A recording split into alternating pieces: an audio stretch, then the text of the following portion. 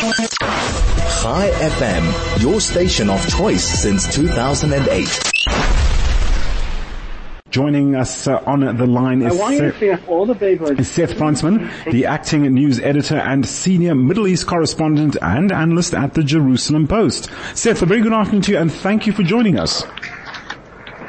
Yeah, hi. Thank you for having me. Yeah, great to have you. And hi, Seth. Welcome aboard the Afternoon Overdrive here on 101.9 High FM. So, Seth, we're looking at this controversial tactic of how the Israeli Defense Force deters terrorism through the use of home demolitions. Is it my understanding that you recently accompanied a team who went on a demolition mission as such?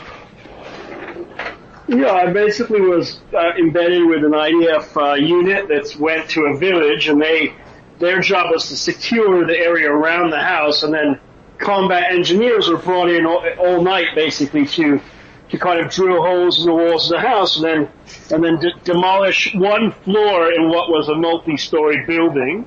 Right. So I got to see the kind of process and some of the aftermath, and I got to speak to the soldiers, who were involved in it and get a sense of what they do, and also the IDF explain kind of why they think it works. The average soldier is just there to secure the area. That person is obviously not, doesn't do it themselves. So Seth, would you say, do you think they work? Do you think this is the right way to go? Well, I think someone would have to look at whether or not, someone would have to survey these communities and see if people do think that they don't want this to happen to their house, and whether it does encourage them to get their, sons or whatever, or their husbands not to commit terrorist attacks. I think probably the jury's out on how well it works. I assume it has some deterrence effect, which is what the Army thinks it does. It's been used since the era of the British Mandate. I don't know, from a human rights perspective and collective punishment and things like that, the question is whether should you demolish this whole person's house? Now, the IDF in this case, they only had a court order to demolish one floor, which was used by the perpetrator. So, in this case, it would affect his family, but it would not affect, for instance, an entire building or something. And usually these are buildings that have extended families, where the whole clan or the whole family might live in the same multi-story residence. Well, indeed. Let's just expand on that.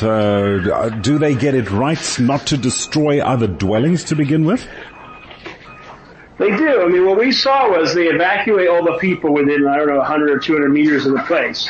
And then they're very, very precise in terms of what they do. They map out the house. They don't damage any of the infrastructure or the retaining walls. And I said, to the commander, the guy who's a demolition expert, I said, I don't understand. Why don't you just use jackhammers? Because basically you're doing like a very, renovation job here. You're destroying, but in the end of the day, people can just go back and rebuild it. Then I think if you talk about whether it's effective, I think that's the big question mark.Ese if you actually are just taking down drywall and a person can come back and put back cement blocks, right.